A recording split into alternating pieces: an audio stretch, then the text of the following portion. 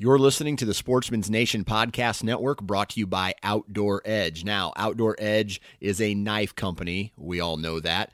They offer a complete line of fixed blade knives, replaceable blade knives, and game processing kits, right? So any blade you need to break down an animal, these guys have it. Now, the cool thing about their replaceable blades is, let's say you are in the middle of breaking down an animal and the blade goes dull. The only thing you have to do is push a button. The blade pops out, you put a new blade in, it locks in tight, and you're back to breaking down that animal. You get it cooled down, you get it back to the truck faster, and you get more meat in the long run. So if you want to find out more information about all the blades, fixed, replaceable, and game processing kits that Outdoor Edge makes, visit their website, OutdoorEdge.com. And if you want to save 30% on your purchase, enter the discount code NATION30. That's NATION 30, and that's OutdoorEdge.com. When in the field, accuracy and precision count. That's why we switch our slug guns to rifle barrels, tune our arrows, and use a fish finder on the water. But why should our drive for control end there? The Tappecue line of meat probes gives an instantaneous look at the temperatures of our prized meals, both internal and in the cooking chamber. Tappecue uses sturdy hardware made and assembled here in the U.S., along with their user-friendly, sophisticated software that connects to your smart device. Whether it's a traditional corded probe or the new cordless air probes that give you a wealth of freedom where wires would just get in the way.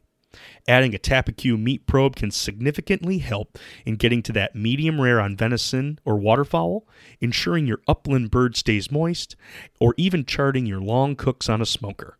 Visit Tappecue.com or find the link in the show notes and use the code HUNT10, all uppercase, at checkout to save 10%. Adding a probe to your kit can make you one tap away from your cue.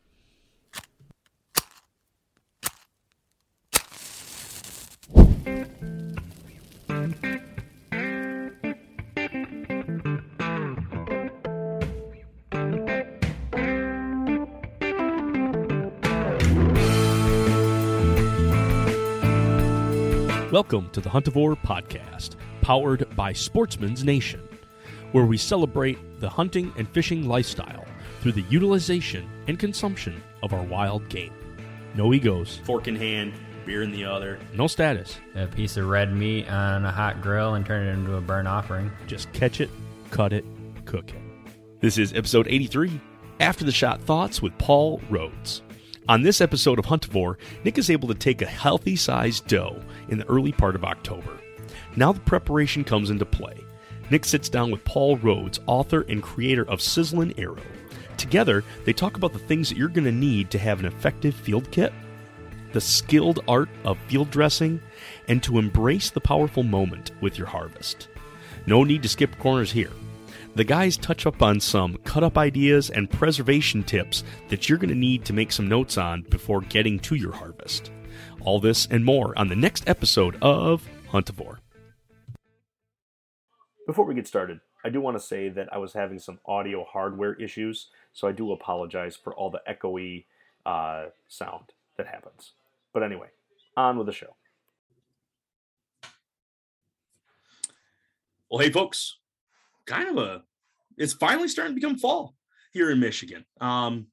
Yesterday was 80, so I can't say it's totally fall, but we're actually into some cooler temps. We had some misty rain all day today, kind of hanging out in the 60s, and I'm feeling really good, folks. I actually cracked a beer tonight, felt good enough to be able to let loose because I get a week off of not trying to chase critters. I already got one. I got myself a nice big fat Michigan doe, and we'll get into more of that story here in a little bit.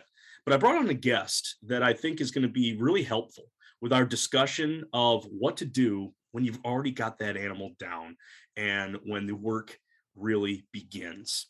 I'm joined with the creator and content creator of Sizzling Arrow Outdoors. I'm here with Paul Rhodes. He's out of North Carolina. Paul, thank you so much for joining us this evening. Well, thank you, Nick. I appreciate being here, and thank you for having me. So yeah, Paul, we first met on a Zoom call, much like we are right now. That we were actually in a cooking class together with our friend Jeff Benda, and Jeff was having us make I'm going to mess it up. Is it a galette or is it a galet? It's a galette. It is a galette. Excellent. It's a French term. You can look it up, folks, if you want to. But essentially, I guess a good old boy here in Michigan would say it was just a really fancy puff pastry pizza. And man, I had such a blast being able to just go step by step with Jeff, actually pounding out my neck fillets right there so that I could then sear them out. You were just kind of hanging off, taking notes on the side there. Did you get a chance to then partake into actually making your own there, Paul? Yeah, actually, it was kind of in the background, but I actually made 2 galettes during that thing. And, you were cooking. Good. I was cooking. I was using venison. I think I was using venison backstrap for mine. And I did that. And then I was cooking for myself and learning how to do that from Jeff, but also trying to make dinner for the family at the same time. So yeah, it was kind of chaotic on my end, but it was fun, and I definitely learned something from Jeff. It was great. Yeah, I tell you, that guy he's just super knowledgeable. But even something so fancy as that, he broke that down very simple, and it really was just, hey, just follow these steps, and you're going to end up with something that would be, I think it would be super elegant. I'm really getting excited for doing something like that at like the upcoming Christmas party, or even like the Friendsgiving, where I'm not bringing necessarily the bird, or I'm not bringing like a huge, I'm bringing a side dish, and it's like, well, hey, what if I add on an appetizer? And I think that would be a really good surprise, I think, for the folks, because it really did. I made mine with goat cheese for the bottom layer, and folks, you might have to go back and take a look at our photos or the posts and whatnot, but basically it was puff pastry, and then you had a like cream layer that was going to go in there. And ricotta is what Jeff was asking for. And being here in Michigan, small town, I couldn't find ricotta, but I could find goat cheese. So it was like, that was my substitute. Very nice. No, the ricotta was good, but I'll have to try it with goat cheese, because I'm a big fan of goat cheese. And it was probably kind of tangy, real tangy. Went real well. You were using neck meat, you said? Yeah, I actually, when I opened it up, I used the neck fillet, and this was a cut that I found. Actually, a guy from England turned me on to these. He was cutting up lambs, and it's basically the extension of the backstrap. So that muscle that you end up making that cut. If you then follow that all the way up, and it goes right next to the paddywhack, which is basically that tendon that allows them to pick their head up. If you just follow that, it stays in there and then finally tapers to an end. And it has a little bit more connective tissue on the outside of it. You do have some grain kind of wavy going on. I wouldn't necessarily say that it was a backstrap, but it's very reminiscent. I mean, it's the tail end of that exact muscle. But I find that, man, you can take those and do pretty much the same thing that you would with a backstrap. There's 6 inches that we've been throwing into burger, and it's like, man, we could hold on to this stuff. So the one play that I did there was slice it thin against the grain, pound it out, and it did. It really worked well for something if you're going to lay it on top. If you want to be able to take a bite and not pull the whole thing out, like either like a big like hoagie sandwich or something like that, this worked out awesome for that application.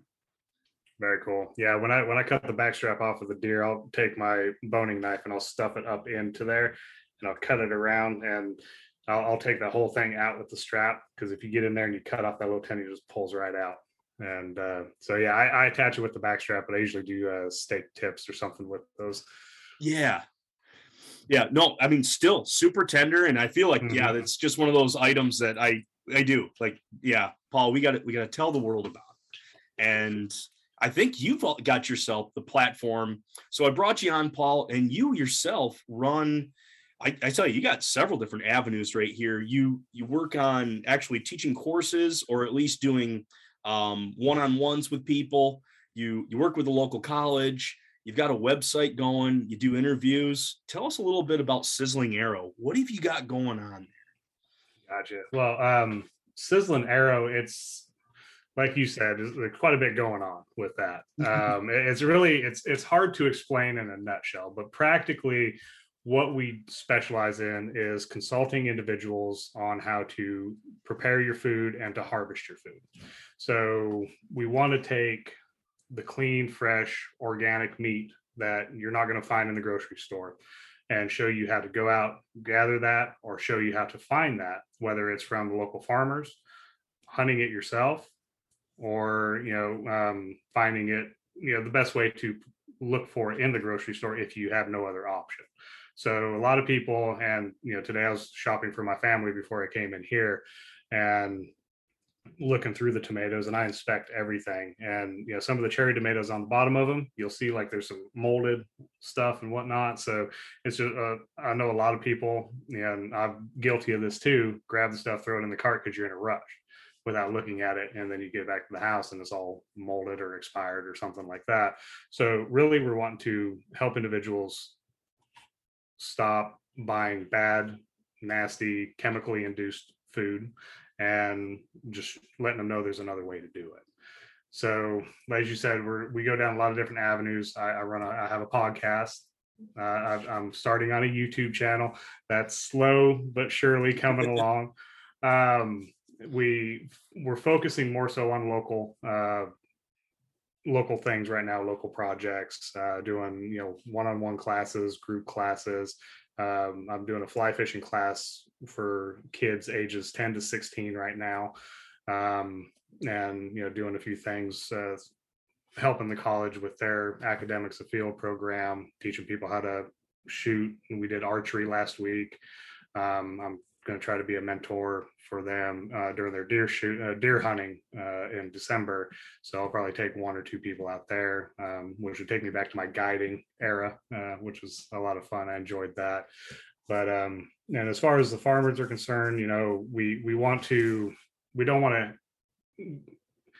we're not giving pity to the farmers for saying, you need to go out and purchase from the farmers. It's not the poor farmers. It's the farmers are doing a wonderful job and they're not getting the recognition or the fair share that they are gaining. So the more people that know the meat and the produce and stuff that you get from them is actually going to end up saving you a lot of money, whether it may not be like right now, but when it comes to your health down the road, if you're having stuff that has less chemicals in it, less antibiotics, fresher, because it's not traveling all the way across the country, it's going to be better for your health. And then also you're going to not throw as much food away because it's going to last longer and you have more time to use it.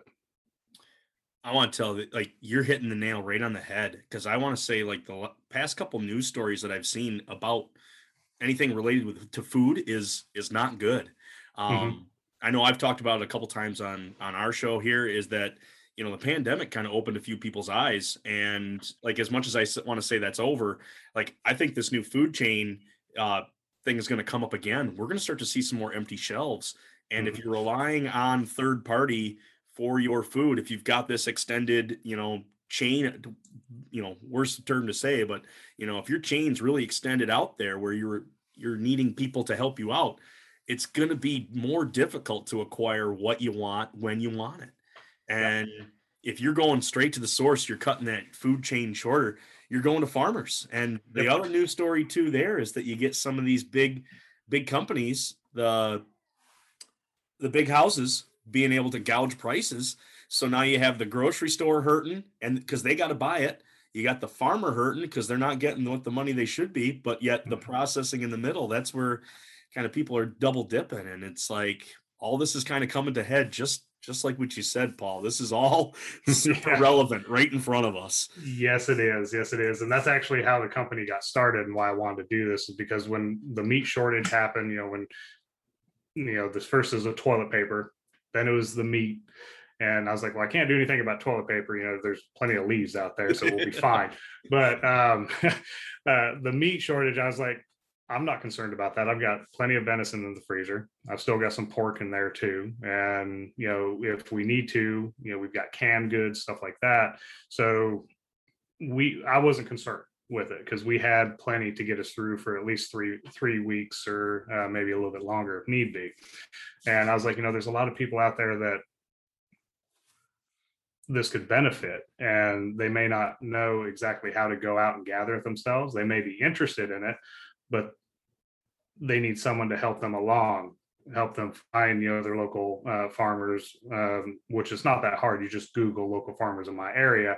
But a lot of these busy professionals, or maybe people that live in the urban areas that don't go out into the country, may need a little bit of help finding that. Or especially going into hunting, there's a lot of people that have interest for it or have a respect for it, especially for the food gathering aspect, that didn't grow up in a hunting family, may have grown up in an anti-gun family, anti-hunting family, and they're out discovering themselves. And the best way to do that is to put that outreach to college age students. So, let them discover it for themselves and see if it's something that they're interested in. Exactly. Yeah. And going back into the food chain thing, I'm kind of getting off on a tangent here, but when was the last time that you ever had to take your deer back to the woods because it got recalled? Amen. Yeah, never. So no, that's super cool. Yeah, I'm excited to see more coming. I was just on your website earlier and just hearing a lot of your literature that you've got on there. Yeah, this is exactly what folks are looking for. And one of the reasons why I thought this was going to be just an awesome time to have you on too, is that we're in the season right now where it's either deer hunters are putting down a deer, or waterfowlers just get a whole mess of ducks and geese. They start getting bag limits and feeling really good about it. And I tell you, the mushrooms have just popped everywhere in the woods. I couldn't go by a single dead tree without seeing a whole bunch of mushrooms. And my key, I got to know exactly what it is. And my keying ability is not quite there. It's getting better. I actually got a hold of that Seek app. I don't know. People have been talking a little bit about that in our area. It's basically an app that you can then snap a picture of something and it gives you like, hey, this is what it could be. And it's like this positive percent. And then it'll give you pictures so you can help key it out. Of course, do your homework, but it was just like, this is cool. So now I'm armed with something. So every time I see like, is that a hen of the woods? Like, it looks like the shape. It's kind of got the color, but I'm still nervous. I need someone to give me the heads up. But people are pulling in like the wild harvest right now. This is the pheromesis that's going on, and people are ending up with a lot of it. One of the big difficult things is now that you got it all, what are you going to do with it? You got to preserve it. You got to package it. You got to cut it. You can't eat the whole deer, in a week. I mean, you probably could, but at the same time, you want to be able to make this last. So that's why I had you on. Because I just had the opportunity to smack an early season doe, and it felt like clockwork. It was the first sit on the farm that I had. I got in super early. It was actually kind of like a real misty, rainy morning. Got up into the tree, and you could just hear the pitter patter of, actually the rain was like, or the mist would come through the trees, condensate on the leaves. It actually wasn't raining, but you could just hear all the pitter patters of the water coming down. Got set up, and I tell you, like clockwork, off to my left side, I see a whole group of does come in, and the lead doe, she's a big girl. Unfortunately, I didn't get her onto a scale, but she comes walking in, and she's eyeing her little group. She comes in at 40. Actually lines up on a tree, starts walking right towards me, and does the whole like pop out at 27 at that point. So you're like, oh, there she is right there.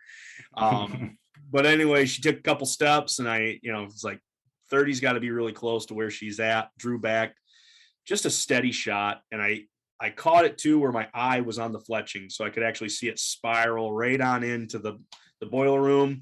She kicked, she went 30 yards. From that 30 yards, and I just watched her tip. I saw white belly, kick, and then the whole woods was silent again. It was, just as you wish it would go. That's how that hunt went. There was the no drama mama is what I'm calling that one. That's awesome, man. It felt so good. Then the work does begin. I got down, headed over to the deer, made the text, made the picture, let the buddies know, let the inner circle know that we got one down. And then my wife comes back with, she was like, hey, you do know we got to be heading off to practice here in 20 minutes, or excuse me, soccer games here in 20 minutes. So I was like, shoot, here I am. Like already, I've just opened her up. So now it's like, oh, I have a lot of work to do. I was able to get the entrails out. I saved the whole liver, saved the heart, and the caul fat. Those were the 3 I was able to get. I didn't have time to pull the kidneys. Those I wanted to try kidneys. There's plenty of time to get another deer, so I'm not totally taking it out. But it was definitely like, well, shoot, don't have time for that. Pulling that out. I was going to go clean out the tongue and get that first, but again, like when I got the text, it was like, well, I got a couple rolling around in the freezer already. Let's use those first. So got her cleaned up, put her onto our side-by-side that I had at the ready because I knew it was going to have to be a quick exit, and away through the woods I went and got her hung up for the day. She's now sitting in the fridge. I'm still letting her do a 7-day hang. I would say she's just dumped into my beer fridge, my beer and deer fridge.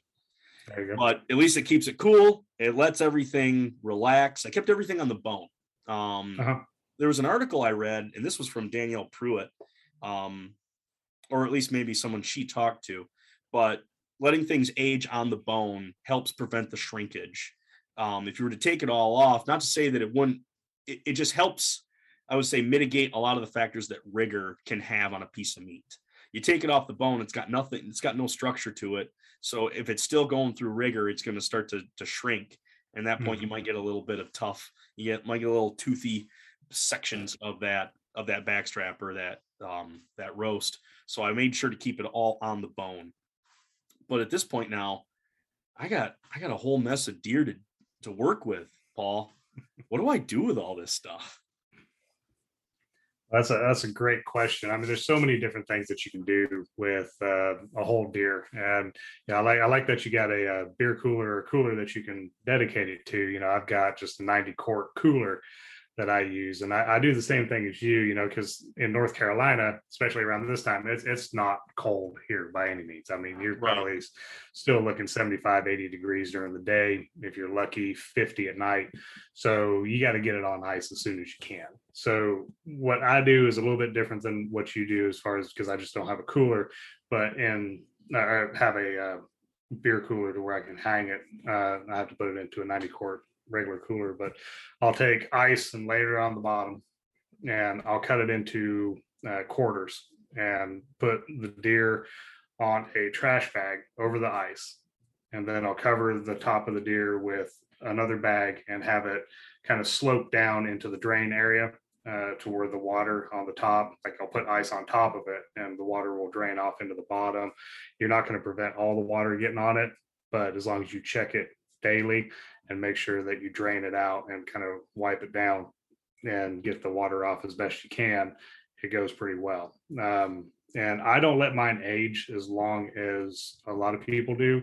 I usually age mine anywhere between 3 to 4 days, and then I'll butcher it up. And I found that it still has a very good flavor. It's not overly pungent. It's not overly gamey.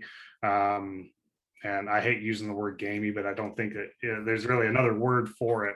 But it's very fresh tasting. And the one thing that I think a lot of people misconstrue is that you can cook deer, any kind of venison meat, about the same way you can cook a beef.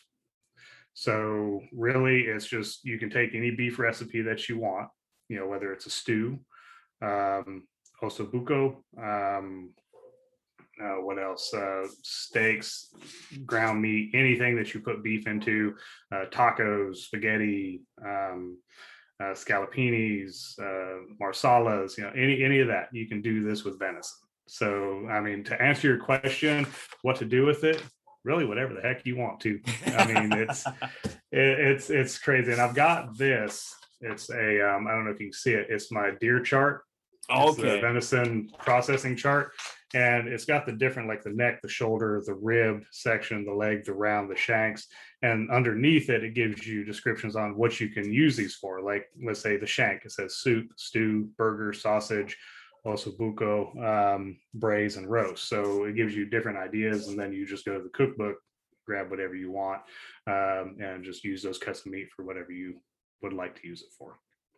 Awesome. I think we're on the same wavelength, Paul, too, is that, like when you were just showing that, if well, folks, you can't see this, of course. He held up this image. He's got it printed off here, and it's a cut list basically of, from head to hoof, this whole deer broken down.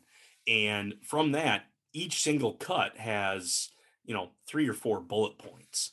And I think some people get caught into this idea that I have a specific use for every specific cut. Like, I mean, this is gonna come off really, really bad, but like, backstrap is only supposed to be for steak. And like, as much as I want to say, like, yeah, you can make steak out of that, but at the same time, like, it doesn't have to go on the grill. And I know there's going to be like a half dozen people are just like, how dare you? How dare you not put backstrap on a steak? But it's like, hey, I can go with a roast. I can do a Wellington. I can have it roasted inside of something. I can make it a little bit more elegant. Like, just like you said, with beef, you can basically almost make it synonymous with venison.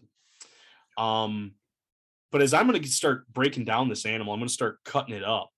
I have a different approach, I think, than most guys, at least in my inner circle, have. They'll take a backstrap, and then they will then cut it on the butcher table, cut it into the individual steaks, and then freeze it or then seal it, wrap it, whatever they're going to do with it, label that as backstrap steak, and then freeze it. Mm-hmm. I don't necessarily think there's anything wrong with that, especially if that's your style of cooking. You open up the freezer, you grab a bag, you look at it. It's already written on there what this is going to be. This is for soup. Well, we are having soup. Oh, the bag says steak. We are having steak. I feel, though, sometimes like that approach can kind of pigeonhole people to be stuck with, well, shoot, it's August and all we have is soup stock. Like, all we have is soup material. I like to be able to at least give myself different avenues to go in. So what I'll do is I'll actually, when I go through my cut list, like you were showing, I'll break my animal down into subprimals, and referring to that basically like I'm going to seam butcher the whole like hind leg out and keep everything as like a whole muscle. Mm-hmm. And at that point, it gives me, if I want to make jerky, I can go grab a whole top round because that's in the freezer.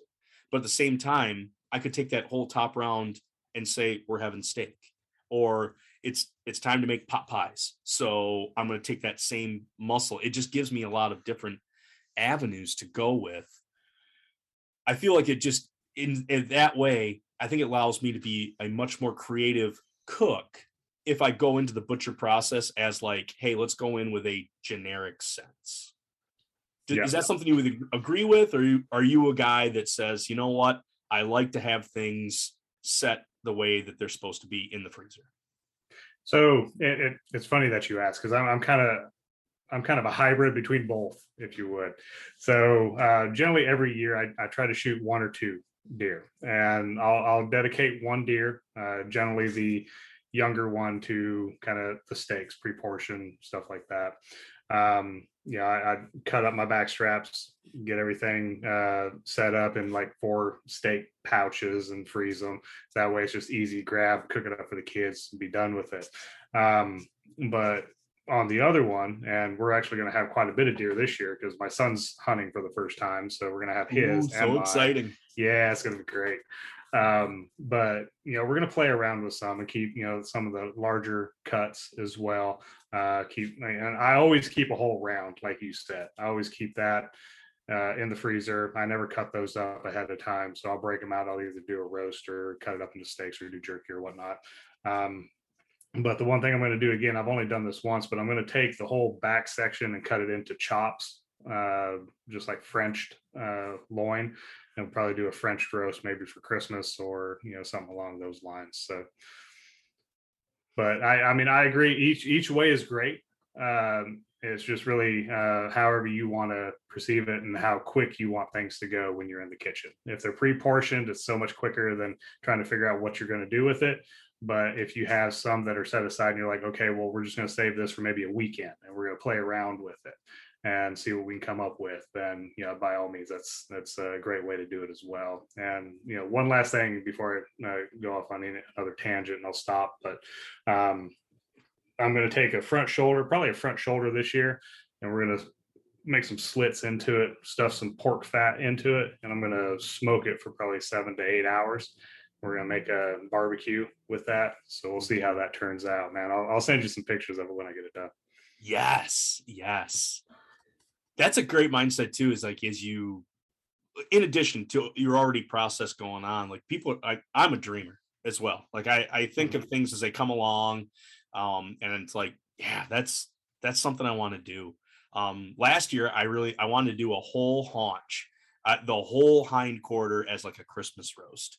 And so to bone it out, but to keep the whole thing together, and then to really basically prime rib at that point. Mm-hmm. Essentially, I smoked it. Well, actually that deer, ended up being a roadkill button buck, and the size was perfect. It fed 6 people wonderfully. The whole leg quarter, I did take off the shank at that point, so I didn't have to deal with that. But at the same time, like that little dude's misfortune with some Chevy became the crown jewel at our table. So, whatever that means, I guess that was a great way to elevate that. But at the same time, I dreamed that was going to be one of those things that I wanted to do. And so for you to be able to take that whole shoulder and be like, listen, we're going to throw this on the Traeger, we're going to throw this in the smoker, and it's just going to basically just smoke all day. That sounds super fun. Are you going to slice it, or is it going to be one of those or you're going to pull out the blade? Like the blade bone, is that the idea? You want it so soft? Pretty much just pull the bone right out. Yeah, because we're gonna cut off the bottom part underneath the oh god, what you call it? The joint there on the leg and the elbow, if you would. But yeah, we're gonna cut that off, let the dog chew on that, and put everything else in the smoker. Yeah, I think we're gonna take a couple steps back, and we kind of hustled past it, but I want to get back to you with your we're coming up on the animal. It's down, it's laying there. Yep. And you already alluded a little bit to us that you got that big cooler that you're going to be putting the ice in, both top and bottom. But let's back it all the way back up again. We come up to that downed animal, and you're basically figuring out what you're going to need to do with this. Walk me through your field dressing kit, and walk me through how you field dress. It's an intimate process that happens. And some folks are, they're like, well, this is your first deer, you're going to have to field dress it yourself. Like, okay, well, good. Are you going to help me? And nope, because I don't know how to field dress. So you're on your own. But at the same time, I feel like that's one of those things that it does get looked right over, and people are fumbling around trying to figure out what they need to do. Let us in on how you field dress your deer. Okay. All right. Yeah, no, definitely. And honestly, this is one thing that a lot of people don't like doing. I do not mind it whatsoever, because that's just part of the process. I'm actually going to try to do a YouTube video of field dressing this year. So just kind of, stick around for that. That one's, I'm hoping to have it done maybe in December, depending on how the luck is. I mean, you can never tell what's going to happen in the woods, but first one we get down, we're gonna go ahead and film it and then post it up there, and hopefully it doesn't get taken down. I'll share it as many times as I can, Paul. I'll see if I can't help it out. That's awesome. That's awesome. And it'll make a lot more sense if you actually watch it from what I'm going to tell you now. But so when I go to field dressing, so if I'm explaining this to someone that has never done it before, and I'm going to act like I'm talking to my son. So when you walk up on that deer, the first thing you want to make sure that it is dead, of course. Mm-hmm. The one telltale sign is if he's laying there and his eyes are open, that's a pretty good indication that that deer is already expired. But I come up from behind the deer, kind of at an angle, coming from kind of in the middle of his back. That's kind of how I approach. And if I'm using a gun, I'll use the barrel of the gun, kind of poke the eye, make sure it doesn't move. If I'm using bow and arrow, I'll do the top, tip of my arrow, poke the eye, make sure it doesn't move. If it doesn't move, you're good to start. If it does move, you may want to put another arrow in it, or another bullet in it. If his eyes are closed, put another arrow in it, put another bullet in it, because he's going to get up and bolt or attack you, one or the other. But once you get to that point, he's dead. And what I do is I start off with, if I have a buddy, which is a lot easier if you have someone there, they'll grab the back leg and I'll get in there. He'll pull one side of the leg and spread the rear end open. I'll take my knife and I'll make. The deer is essentially upside down, legs up, yes, yeah, belly up. Yep. Yeah, exactly. Sorry.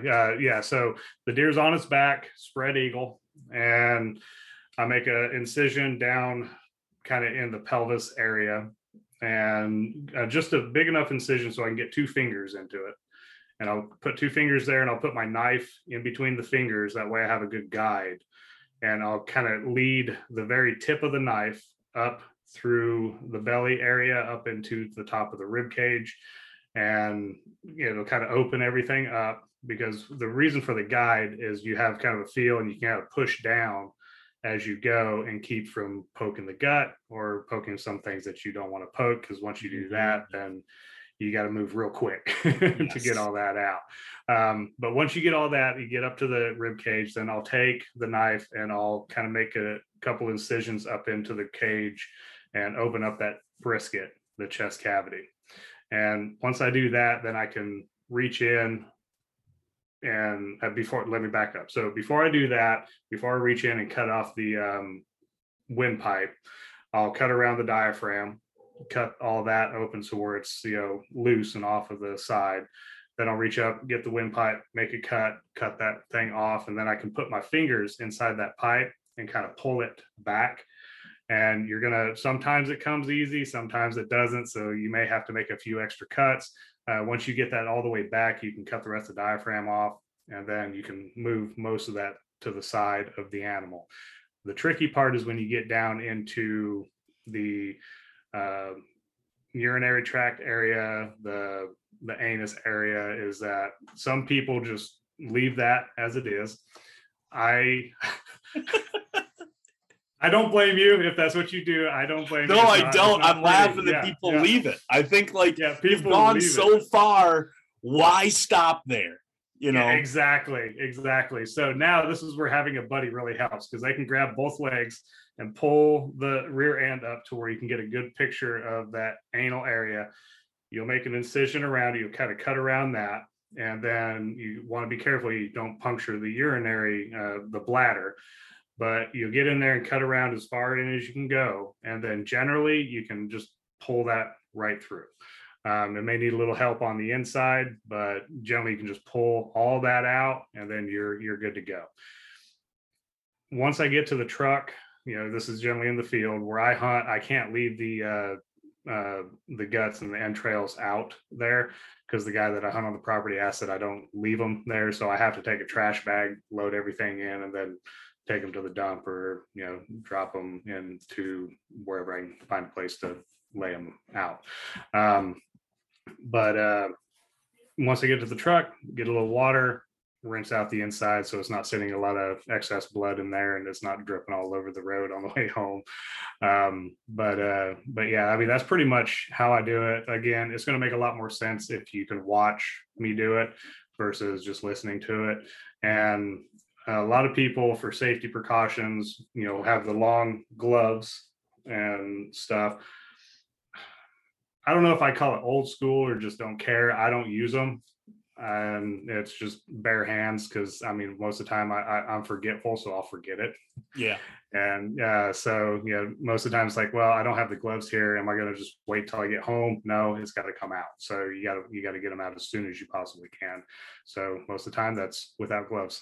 Yep. No, that's good. It's very similar to. I've actually mainly because it's just cleanliness now. I used to be old school like you. I mean, growing up here at the turkey farm and then processing turkeys, like we didn't have gloves for the longest period of time. And so like having blood on my hands wasn't a big deal, and I think I think this could open up a lot of stuff too, because this is the first time when you're field dressing an animal, that's the first time that you're putting your hands on it. That you know, you claim to be this hunter, this sportsman, a lover of nature, but yet we start getting the yips as soon as we start touching the animal. You know, we don't like that aspect of it. Where that's really like the first time where this animal is now going to be transforming from the living wild creature to food at this point. And it's a intense moment, because at this point you are now disemboweling this critter that you can then be able to harvest from it. It's not anything light to be taken. And I think even, you know, seasoned professional like yourself, that it's like, as soon as you walk up, you take a heavy sigh and, all right, I got to get my mind central on what I'm doing here. So being a first time, I can see where this would definitely be very, very intimidating. On the meat processor side, yeah, I look at it like, come on, guys, you've already gotten your hands all the way in the inside. You know, don't be shy around the butt now. Come on, get your fingers in there. And in that pelvis cavity that's in there, that's the only thing that you can cut is going to be the anus and the urinary tract. And so as you stick your blade in, if you've got that tilted towards the bone, if you're scraping bone, you're kind of giving yourself a safety out that you're not going to hit anything at that point. But yeah, once you pull that out, it's going to be nice and clean. You're not going to be dealing with any feces coming out at that point. If you can put a zip, you know, pull that anus, zip tie it, and then you can pull everything on through, man, you just saved yourself so much hassle and so much loss just being careful. I really liked your tip too on, you know, putting your two fingers either on the side or even like just having that blade ride above your fingers as you slide it through the underbelly. Cause yeah, you want that point to prick anything. You don't want that sharp, bevel to hit into the stomach or anything, because that is, as you let that animal sit there, it's going to bloat. And it almost happens in real time as you're sitting there. You can, I mean, just the doe that I had here, it wasn't necessarily super cold, but I sent a few text messages and, you know, I sent the photo, sent the messages, and I'm getting myself ready. And that belly went up another half inch just from the pressure of that gut. I did learn a tip from an old guy that I really liked, and it's something you got to be super delicate with. But as you get that bloat, it does begin to be problematic as you're trying to now cut around it. And what he does is just takes the 1/8 inch tip of whatever knife he's working with, and he'll actually work that and just prick the belly or the stomach, just prick it enough to release the pressure. And it's good. It's going to whistle. It's just going to let that air out. You're going to get a whiff that, you know, you necessarily didn't want to. Make sure you know which way the wind's blowing, or you'll find out soon which way the wind is blowing. But at the same time, it alleviates that pressure, but doesn't spill open. And as long as you have it just be that little pinprick, it helps you get that stuff out before you end up having a rupture at that point. Because when it's like a balloon, it does not take much for just a little bit of a blade glide on that, and boom, you got stuff everywhere. Yeah, and it's not fun stuff, and it's not good smelling stuff either.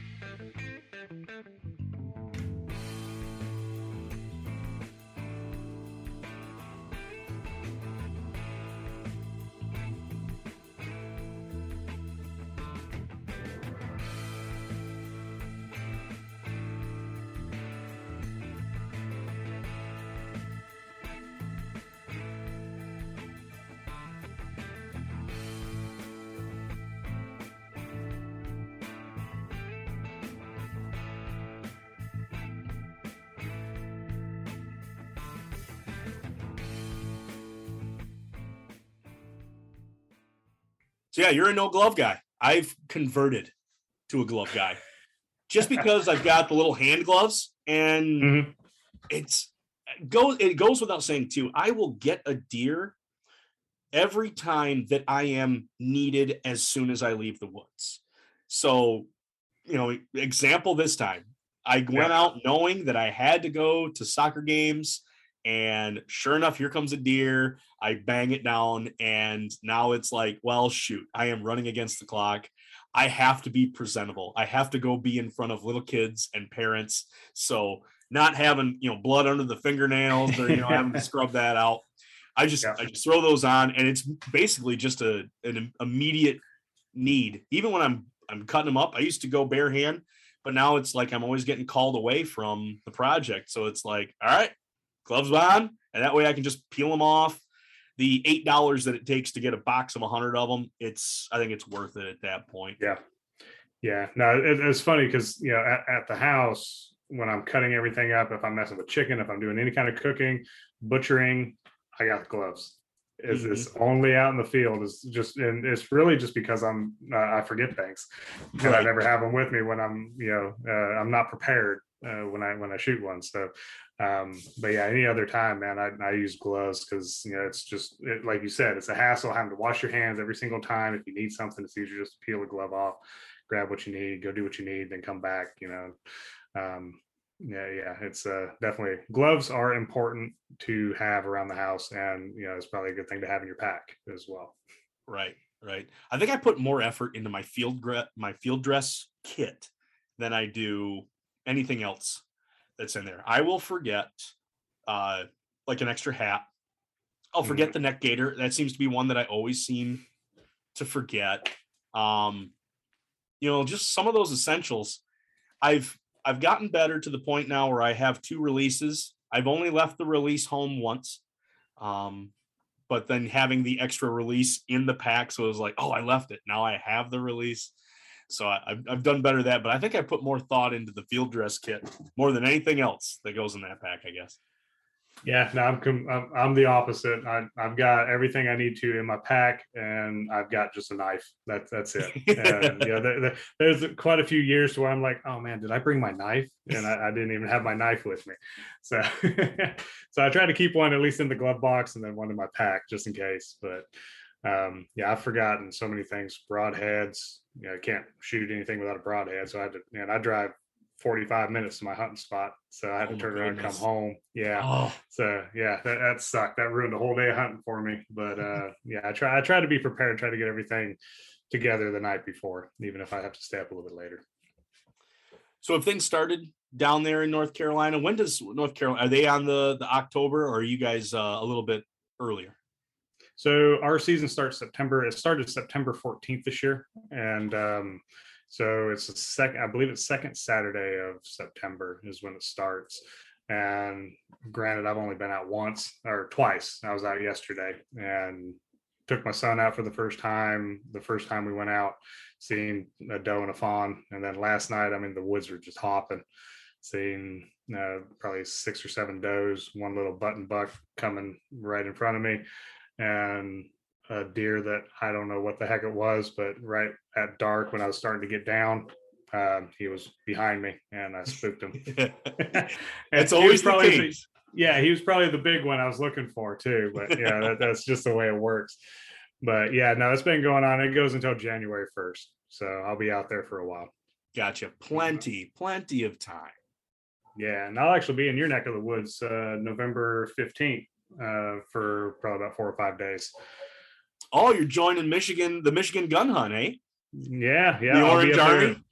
Yeah. It'll be the 13th. So I think I get a couple days of archery before the gun season kicks in. And then go into the gun. So can you hunt bow during gun season up there? Yeah, you can run a bow. Yeah, all the way through December 29 or December 30, whatever our last day is. I think New Year's Day is the end of it. Yeah, you can run a bow the entire time. I want to say no, there's not 5 days. There's 5 days after the gun before muzzleloader starts, but I think only that time is just like archery. So There was a couple years where my shotgun was not. I was more confident with my bow than I was my shotgun. If that tells you how much opportunity I get with the shotgun at this point. Yeah. So I was like, I'm not even going to rock it. Like my bow right now is way better than where that slug is going to go. So Yeah. now we've gotten that taken care of. I finally got a chance to sight it in, but I enjoy the bow aspect. I think, well, just being the meat guy too, I don't like to blow up the whole shoulder, and that's usually what seems to happen when you're using a 12 gauge sabot. Like it blows up that shoulder. Granted, it's not going anywhere, but there's a whole quarter that you pretty much lost. Yeah, exactly. And I actually, I very rarely hunt with rifle anymore, or with the gun. It's primarily bow. But I switched over to copper ammunition last year. Just because I don't know if you've seen the X-ray pictures of deer when you shoot them with lead, how that lead disperses out through the meat. I mean, you have the hole here, but it disperses probably about 18 inches past that hole. So you're eating lead that you don't even know you're eating. Fragmentation all throughout. Yes. Wow. Yeah. I should take a look at that. Yeah, definitely check it out. Just look at, I guess, deer X-ray of lead shot or something like that, and it'll show you a few pictures. It's eye-opening, to say the least. I got a very good friend who one of his big projects is pushing for copper ammunition, for many reasons, one of which is rather for us as sportsmen to make the switch before it's now regulated that we make the switch. Mm-hmm. So for us to be on the forefront of making good quality humane decisions, both for the animals, because now you don't want to make a bad shot and now basically put lead all into that, which is then going to go to the next animal, yada yada yada, down the line. Yep. At the same time, finding pellets and shots in animals that birds of prey really fall or really are affected by that. But at the same time, I think you're getting better mushrooming. I guess he was telling me that sometimes the copper does a better job at punching through the animal and staying together. You're not having near as much fragmentation. Mm-hmm. Yeah. So there's definitely, there's ups and downs with both. The copper, I've heard, doesn't mushroom unless you hit something solid. Like if you shoot right behind the shoulder and it misses a rib, it'll kind of punch right through it without doing a whole lot. I mean, it's still going to do some damage, but not as much. It's not going to mushroom as well as it would. But as far as fragmentation, if it does mushroom the way it should, I think they hold like a 98% retention or something like that. I mean, it's just crazy on how much they hold, and you're not going to lose a whole lot in there. This is almost the same conversation that mechanical guys and fixed head guys would be having right now. Yeah, exactly. It's the lead versus copper all repackaged, or it's the fixed and mechanical repackaged into lead and copper. Oh yeah, we could have a whole episode just on these two topics. Broadhead topic and lead topic, ammunition topic. I mean, we could just go down a whole bunch of different holes with that. Oh, you betcha. Yeah. We'll tap in because I'm curious. I'm gonna guess, Paul, you're a fixed head guy, aren't you? Yep, actually, I have switched over to the Slick Trick Vipers this year. I have been mechanical this whole time. I'm not a rage guy. I can't stand those things. Those things are terrible. And I'm going to get a lot of slack from some people on that one, but I do not like rage. You can say what you want. Gotcha. You can send hate mail to huntavore@gmail.com. I will forward it along to Paul, but I'll block for you, Paul. I'll block for you. There we go. I can handle it. They can send it to my email. That's paul@sizzlingarrow.com if you want. There we go. But yeah, no, I've used the Grim Reaper whitetail specials. Those ones are probably my favorite. I've had a lot of good success with those.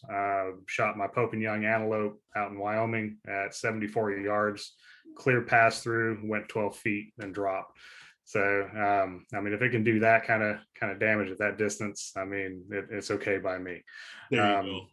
And then the Knapp Spitfires, I found them on special, and I was using those for the last 2 years. Shot a buck last year, 12 yards, and I thought I missed him because I shot. He flinched, didn't move, looked around. I was like, there is no way in hell I missed him at 12 yards. There's no way. And then he started walking off. I was like, I missed it. I was like, what happened? And then he started staggering. I was like, wait a minute. I didn't miss it. And then he just keeled over probably about 20, 30 yards down the way, but he didn't know what hit him. That's awesome. That's honestly the most tender deer I've ever had, just because there was no stress. He didn't bolt. There was nothing, no stress to him whatsoever. He died very peacefully. Awesome. Yeah. And that was with the Grim Reaper, or was that with the Spitfire? That was with the Spitfire. The Spitfire. I drank early on. I had a couple bad experiences with mechanicals. And partially could have been shot placement. I mean, I was young at that point. I new to hunting, and it was one of those things. I walk in, Cabela's like, oh, give me this arrow, give me this broadhead, because everybody buys it. And things weren't going the way that I wanted to. It was one of those real cases of like, I didn't know what I didn't know. I was literally just slapping together what somebody told me to do. And after having a couple really bad experiences, losing two different deer, it was like, something's got to change, because I think the one shot was really good, but I ended up hitting that shoulder, and the thing stopped right there. So yeah, then I went and drank the Kool-Aid with the heavy arrows and the single bevels. And I really liked the thought behind it. I actually got turned on for that being at the traditional bow show, and having a bunch of really experienced traditional archers tell me about single bevels on, listen, when you hit a shoulder, this is going to actually twist. It's not going to try to drive. It's going to twist through. And if you've got enough weight onto that arrow, I mean, these guys are shooting cedars at this point, and it's like, it's just going to keep driving. So get yourself a nice heavy arrow and shoot it. So I just kind of took that mentality that they've had from the traditional guys and applied that to my compound. And probably the same thing with that Spitfire. I can get those single bevels just scary sharp. I've never been terrified of a broadhead holding it until I've had these single bevels. They're the RMS cutthroats, but man, just super sharp. And I think if you can catch that Spitfire edge to go right on in, or like with this single bevel, the sharper it is, they're going to react just like that deer was. It was just kind of like, oh, what was that? Is a scalpel cut, and it doesn't know that it got just run through, and now it's bleeding on the inside. So I think two different mentalities here, same results, and that's what we're going for here. Yeah, for sure. As long as it gets the job done and kills them ethically and cleanly and quickly, I mean, that's all you need. Excellent. Freezer paper, plastic wrap. Are you a vac pack guy? Do you use is it straight butcher paper? How are you putting game in your freezer? I am a vacuum seal guy. I like to pull all that air out, get them nice and tight, and throw them in there, and it looks pretty too. Yes. I think you save. Well, yeah, you just save on real estate at that point. Even from the butcher paper, I know you can get that butcher paper nice and tight, but that paper starts to take up, those bricks start to take up more and more space out of that freezer. So being able to vacuum seal it down, good deal. Are you using is it a chamber vac, or is it just the vacuum pack at that point? It's just a vacuum pack at that point. I haven't invested in one of those commercial vacuum sealers yet, which that's actually probably 2022 purchase, and try to get one of those ones that you find in the actual butcher shop or in one of the meat processor plants. So we've got a restaurant depot down the road, and I think I can get one from them. If not, I'll see what I can find elsewhere. But yeah, right now it's just a cheap old one you get from Walmart, but it works pretty well. Yeah. And you're buying the roll bags at that point. You have to seal the one end, stuff it in, seal your next end. Yep. And you get pretty good resistance on those. I mean, you don't want to take a couple shanks and throw them in there and then have it just roll around in your freezer the whole time. You will puncture a bag that way, but you've got pretty good resistance against bouncing around in there. Yeah, no, I get pretty good. I mean, I've only had, in the last 3 years, I've only had 2 bags puncture. So, I mean, it holds it up. And I mean, if I get one puncture, generally we go through it quick enough to where it's not going to make a huge difference. And if it looks like it's, crystallized inside, then that becomes dog food or dog treat. There you go. Yeah, but Fido will what? love it. He'll still eat Yeah, it. exactly. He'll eat it. So, what about you? What do you wrap it, or do you vacuum seal? What do you use? I made the jump to the chamber vac. I did that before I was kind of moonlighting into the turkey farm. So I would vac my deer with the big commercial. And at that point I was like, oh yeah, this is the life right here. I had the silver spoon in my mouth when it came to the wrap and pack. But then at the same time, then I would go away from that and it was like, well, shoot, I don't want to get one of the little cheapies at this point. I've already lived the life.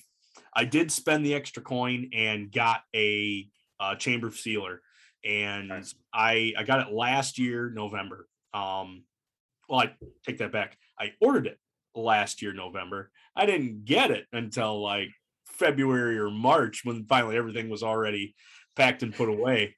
So this is going to be the real test of it. But I've been using it a lot because I'll make a big pot of chili and want to be able to bag it back up. I don't want to put it in Tupperwares. I don't want to put it in Ziploc bags, but to actually portion it out into like either pound packages, pound and a half packages, and be able to seal those up. I can take a chili and then make it last for a seriously long time because at that point I just freeze those little bags up. Hey, let's have chili tonight. And it's not a big process. I get to enjoy that work extended on later down the road. Barbacoa, I made a whole bunch for freezer burritos. I got onto the kick of making freezer burritos for lunch. I'm down to only a couple now. I need to do it again. But with that barbacoa too, I got to the point where I started running out of materials. I was down to one tortilla. I was, just a little bit of cheese at that point, and then my beans were gone. I was like, well, I don't want to just have just a meat cheese in there. I want to have all the fixings when it comes to the burrito. So I ended up having to just seal the rest of it up, but it was just so nice to be able to vacuum seal that sucker. It wasn't a big process, and then stick that in the freezer. So yeah, I can have barbacoa, tomorrow if I want to, just because I have those packages ready. Very cool. Very nice. Worth the investment. Yeah, I'm not sponsored by any of them, but I mean, if there's a chamber vac that wants to come out and put my name or let me talk about it, by all means. But I picked up the Made with Meat, that company that came out, and they're starting to make some really good, high quality restaurant quality. What am I trying to say? Appliances is what I'm trying to say. They come out with restaurant quality appliances that the consumer can get, that the every guy can get. Now, granted, you're going to spend some extra coin, but this is no cheapy piece of thing. Like it's an investment, but it's going to last you a long time. Bags are pennies compared to having to buy the rolls. So it's almost like the flip flop where you get the cheap sealer and then you got to buy the pricey roll of bags, where it's flipped here, where I got the big unit and now I can use cheaper bags because all I have to do is seal the one end. So very cool. Worth it. I appreciate it. Yeah, no, I definitely need to take the plunge, and I think that'll be next year for sure. There you go. I was hoping to use some of the winnings from my fantasy football league this year into maybe getting a grinder, but the way my season's going fantasy wise is not good. I'm kissing all that money goodbye, and it's only week 5. Kind of like my Lions. I'm also kissing those victories goodbye. This is full on rebuild year. That's a rough year for you. Sounds like, my goodness. I'll take it. The restart is looking good. We got a better coach and we've got some sound players. I do cry a little bit every time I see Stafford over there in LA smile. Like I still root for him, but at the same time it hurts to see him over there. Yeah. Well, hey, Paul, this has come down to the crescendo of my show. This is the 2-dish breakdown.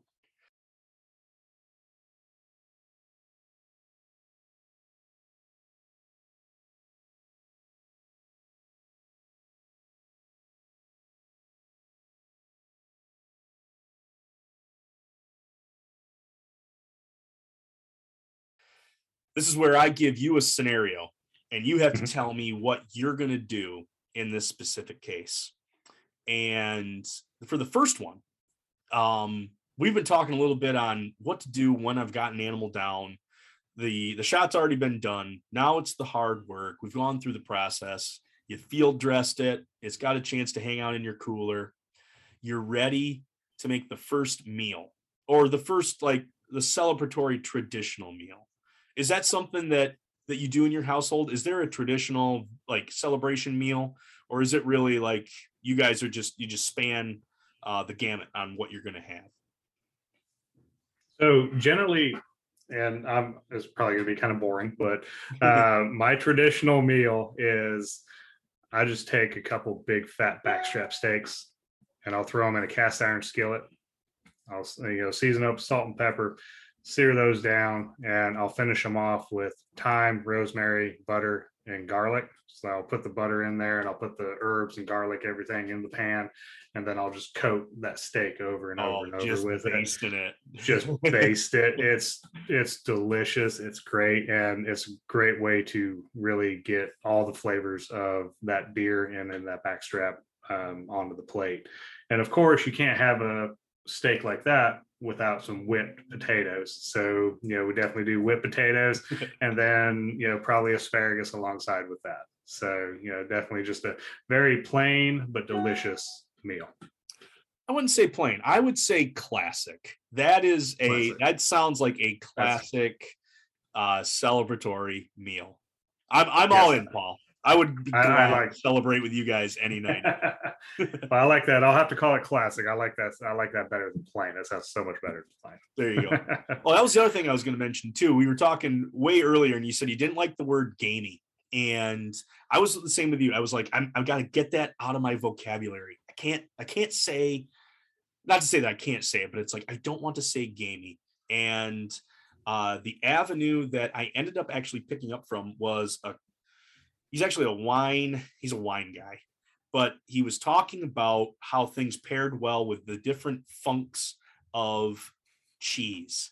And it was a light bulb that went off. And I was like, that I think is how we need to start calling. Well, that's what we need to start calling gamey, is we need to call it the funk, because if it's got a strong funk, like a blue cheese, you're really going to taste that, or like with the venison, you're going to taste more of that, versus if it's got a mild funk, you get yourself a Gouda or, a Swiss, you can put that with the tenderloin of the venison at that point, because it doesn't have a lot of funk to it. It doesn't have a lot of that venison taste that people are associating with, where they immediately kick in gamey. But I think, like, I don't know, I find that term to be a little bit easier to portray, rather than gamey just shuts everybody off. Yeah. No, I see, people say they, when I ask people if they like venison, they're like, no, it's too gamey. I was like, well, you haven't had it prepared properly. That's like my comeback for that. But I'm just trying to think of how people would perceive funk. It's like, oh, well, it's not gamey, but it's funky. So it's like, well, what do you mean funky? So I like where you're going with that. I definitely do. And but I'm just trying to think, is there another word we could use besides funk? This is going to have to be something we're going to ponder. Exactly. Well, I'll tell you what, I'll ponder on it. You ponder on it, and we'll see if we can come up with a good collaboration of what we can call, or a new word for gamey and funk. I like it. All right. Now this is the last one. This one comes with weight, Paul, because for some reason, actually, do you have ticks down there in North Carolina? Oh yeah. No, I've experienced the Rocky Mountain spotted fever this year. Oh, fun. Yeah. It wasn't alpha gale, and it wasn't Lyme's disease, but I got the rarer one of the three. Oh my goodness. How long were you down with that? So antibiotics was about 14 days, but I honestly started feeling better in about a month and a half. So, I mean, it just made me extremely drained, tired, and I didn't start getting the spots until after my antibiotics was up, which was weird. Oh man, but odd stuff. Yeah, it's crazy, man. And I should have played the lottery, honestly, with the numbers that comes in, because it's like 20,000 people in the U.S. get it every year. Right. So I was like one in 20,000. I mean, that's worse than lottery numbers. I mean, well, no, it's not 1 in 20,000, but whatever the numbers are with as many people in the U.S. But I think I could have probably got some winning numbers that time around. Week. Yeah, exactly. Well, I hate to bring up flashbacks, but here's your scenario: is you have in this scenario, you've just been bitten by the Lone Star tick. This is the one that comes along with the allergy that doesn't allow you to eat red meat anymore. This is going to kick off your venison. This is going to get you off of beef. This is just going to be a really bad thing. In fact, this scenario was given to me, and I said, first, I'm going to get a second opinion, and I might just have to be sick for the rest of my life because I don't know if I can kick it. But I'm going to pass this scenario on to you. You've been bitten. You're going to be allergic to wild game, or to at least to venison. What is going to be your last enjoyable meal of venison? Oh man, I'm starting to feel a little sweat coming down my forehead. I hate thinking about that. But if all right, worst case scenario, definitely get a second opinion, because I'm not going to trust the first person to tell me that junk. But if I had to choose my last meal, I would probably have to go with venison tenderloin tacos. Going Veni tacos at that point. Just Veni tacos, man, because I love tacos. I shouldn't eat as many as I do, but I'll down a bunch of tacos. And if you take the venison tenderloin and you marinate it properly, let it marinate for 24 hours or so. I generally do a little bit of chili powder, jalapenos, olive oil, or avocado oil, whichever you want to use, salt, pepper, and a little bit of white wine vinegar in there. And I'll let that marinate for about 24 hours, and I'll throw that on the grill, cook it up to about a medium rare to medium, slice it up real thin, and then throw that on the tacos. And you can use homemade corn tortillas, or you can just use the regular crunch tacos or whatever you want, flour tortillas, whatever. But it's delicious, man. Oh yeah, that takes it's just taking that carne asada up to a whole new level. Oh at that point. Oh, awesome! Hey, that's a great way to be done with it. And I said enjoyable. I'm sure at that point, you're going to have a few more meals of venison. You're going to find out. You're going to really test that allergy.